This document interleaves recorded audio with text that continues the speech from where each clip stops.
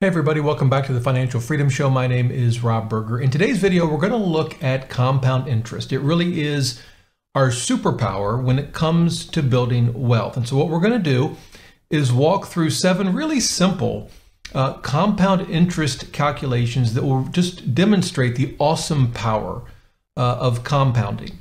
And I'm also going to show you a very simple compound interest calculator that I built in Google Sheets. And at the end of the video, I'll show you how you can get access to it so that you can run your own numbers. Now, as we get started, I want to make sure we're on the same page when it comes to compounding. So compound interest or compounding is simply just earning money not only on the amounts that you've invested, but also on the amounts that those investments have earned. Sometimes you'll hear it referred to as interest on interest or earnings on earnings. So in a simple example would be a savings account. And you invest, say, $1,000, it earns interest. In today's rates, it wouldn't earn much, but it earns some interest that gets added to your account.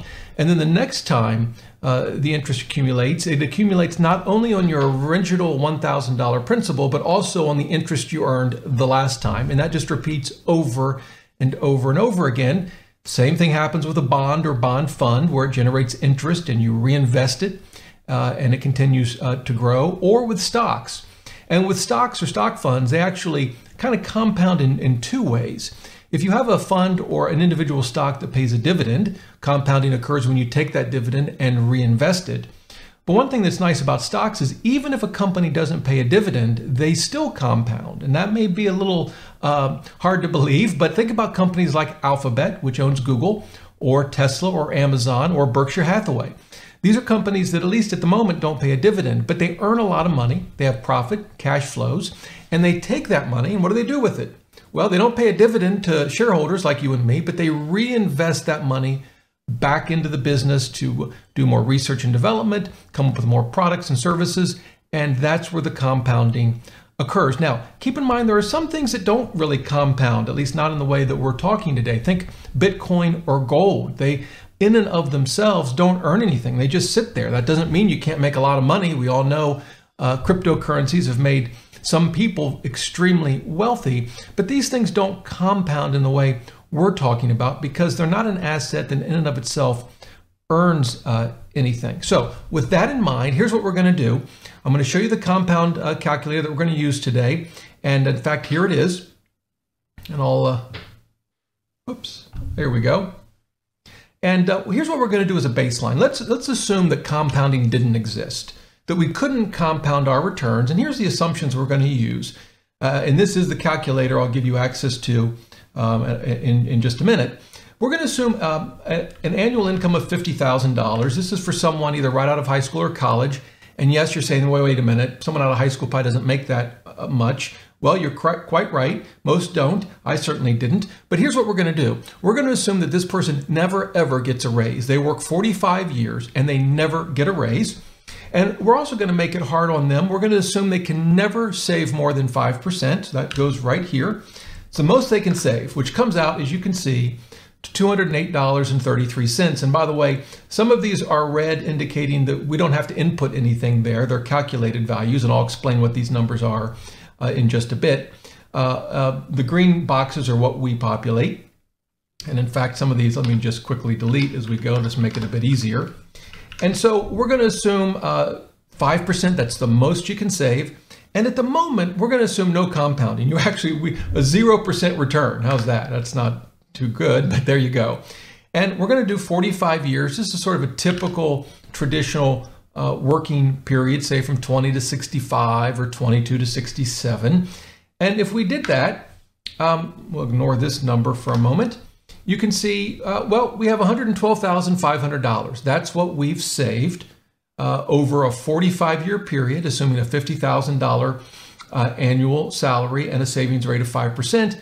We haven't earned anything. We've effectively stuffed this money under our mattress. There it is, $112,500. Now, I show you this somewhat silly example so that we can really begin to see the real power of compounding. And that gets us to our very first of 7 calculations. And all I'm going to do is add a return number here. We're going to assume we invest it maybe in a simple low-cost index fund portfolio.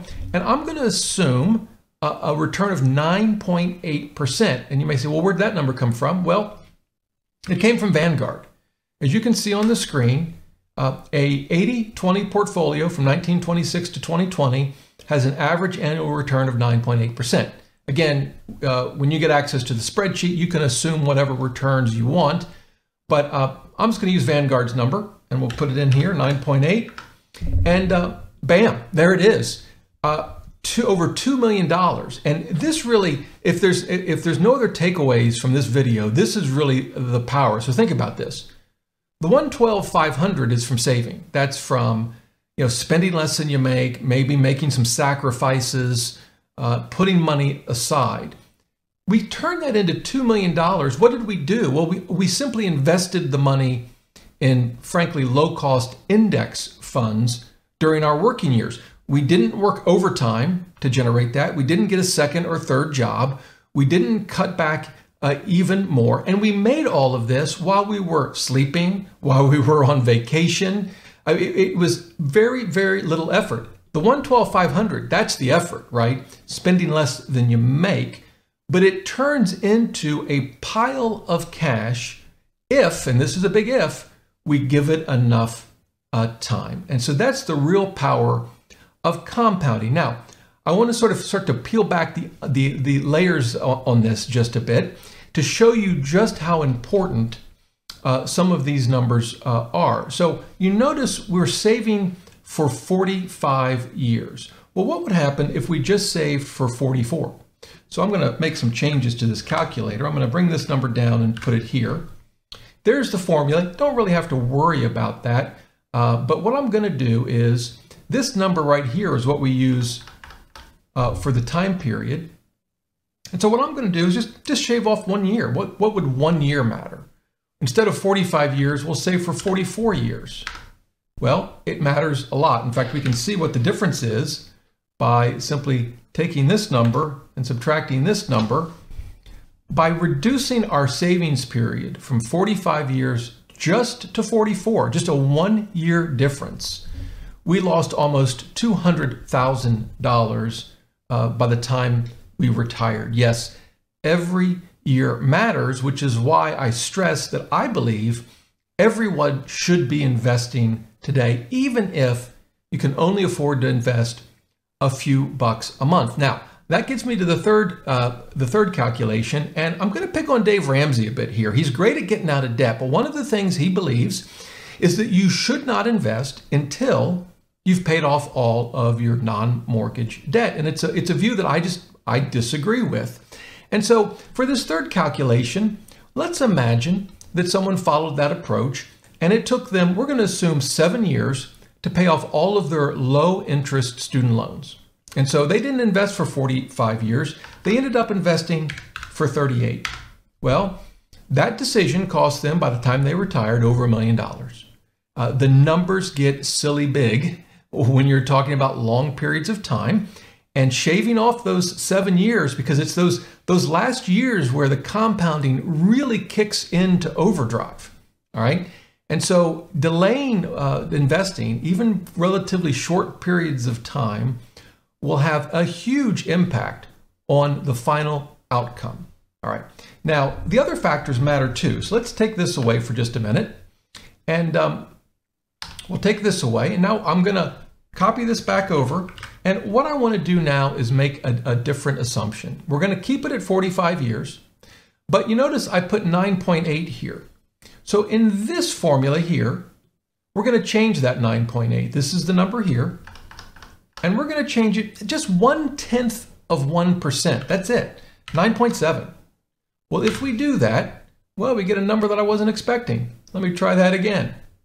I see what I did. We'll do 9.7%. There we go. And again, we can compare these two numbers. Just 1/10 of 1% cost us 70 grand. And so not a big difference in the returns, and a significant difference in the number. Now, it might not be life-changing, but personally, I'd rather have the 70 grand than not. But the reason I show you this is we can't control what the stock market will do. So, I've assumed 9.8 over here. That's this number here. This number is 9.7. We don't know what the returns are going to be over the next 45 years. But it brings me, that calculation, which was our fourth, brings me to the fifth calculation, and there is something we can control: fees. A standard fee from a fiduciary, this is someone who's supposed to have your best interests at heart, a standard fee is 1%. So if returns were 9.8, but they took 1% off the top, that would give us 8.8 returns on an after fee basis. Yeah, big numbers. You can see it cost us $600,000. That seemingly small 1% fee makes a big difference. All right, that gets us to the sixth calculation. We've got two more. This sixth one is super important. You notice we've assumed a 5% savings rate. Obviously, if we work hard, we can maybe increase that. But what about if we have an employer that matches some of our contributions? And so what I want to assume for this calculation right here, actually, you know what I'll do to make this a little better? I'm going to move this down here. And then we're going to change this. Instead of a 5% savings rate, we're going to assume that they match up to 3% of our salary, so it turns into an 8%. And actually, just to make this clear, I'm going to pull this out for just a second. So all we're going to do is we're going to increase our savings rate from 5 to 8%, but that extra 3%, we're assuming that your employer matches your contribution. So remember, this number is 2 million. We'll round it down. It's 2,035,000, but let's call it 2 million. What happens if we make this 8%? Look at that. It went from roughly $2 million to $3.2 million, a huge difference. Now, of course, we could have created this on our own without an employer match, but it would have required some more sacrifice. It would have increased our monthly savings from, remember, it was $208 a month to now $333. But with an employer match, and again, I know not everyone has an employer match, but if you do, that employer match is incredibly valuable. By the way, it's just another reason why I don't think we should hold off saving, even to pay off other debt, particularly if our employer matches our 401k contributions. I mean, that's just losing free money. We got to take advantage of that. All right, let's move to the seventh and final calculation. This one's really important. We're going to put the savings rate back to 5, and we're going to make some changes here. And I'm going to actually change some of the calculators a bit to do this. But the first thing I want to assume is that we only save for 10 years. Now, look at that number, 42,000. We were looking at millions, and now 10 years still seems like a long time, but we've only got 42 grand. That might be a bit disappointing, and it is something that's worth noting. The benefits of compounding take time. It's slow at first. Most of what you have in the first few years, even the first decade, is largely what you've saved. Yes, there's compounding taking place, but it's very small numbers. In fact, let me show you this compound interest calculator from investor.gov. I'll leave a link to this below the video. Here we're assuming a monthly contribution of $250. Let me try to make this a little bigger for you. Nope, that's as big as it'll get. But here's what I want to show you. 45 years. Here I assumed an 8% interest rate, but here's the key takeaway. It's this chart at the bottom. The red shows our total value, which of course includes compounding. This greenish line shows just our contributions. And you'll notice for about the first 10 years, those lines are almost indistinguishable. They're right on top of each other. They don't really start to separate until around year 10 or 12 or even close to 14 right here. And that's something to keep in mind. Compounding takes time. But once you get it going, the results are amazing. And that brings us back to this seventh calculation I want to show you. I want to assume that someone saves $208 a month for 10 years at 9.8% return, and then they stop. They don't save another thing, but they keep this $42,000 invested for another 35 years. So how would we do that? Well, we can do this formula. This is the same formula that drives the numbers up here. It's just a future value formula. And we're going to give it an interest rate, that same 9.8%. We'll divide it by 12 to make it a monthly, right? And this is going to be for 35 years, so 35 times 12, because we're keeping things monthly. We're not going to contribute another nickel, so that'll be 0. But we're not starting at 0, right? We've got that 42,191. I'm going to make that a negative number. What do we end up with? Well, we end up with $1.2 million. Still a nice nest egg, even though we only saved for 10 years and let it grow for 35 years. Why have I done this? Well, I want to compare this to someone who doesn't save their first 10 years. They wait 10 years, maybe till their early 30s, and then they start saving, and they save for 35 years. What would that look like? Well, we'll use the same return divided by 12. We're going to save for 35 years, and we're going to save that same 208.33. What do they end up with? 751,000. And they have contributed a lot more money, right? Because they've contributed, we can calculate this. 208, well, we could just use this. They've contributed 208.33 per month for 35 years, 87,000. This person who started early, what did they contribute? Well, they contributed 208 a month as well, but they only contributed for 10 years. 25,000 versus 87,500. But their number, it's not quite twice as much, but boy, it's close. And why? It's because they started earlier, 10 years earlier, and even though they contributed less, their money had a much longer period of time to grow. So there you go. Those are the 7 calculations. I hope they show you the awesome power of compounding. It really is what will build wealth for us. Now, I promised you I'd give you access to the spreadsheet so you can run your own numbers. So here's the thing. I'm going to leave a link to this spreadsheet below the video. Please do not click the share button. Instead, go to File and make a copy.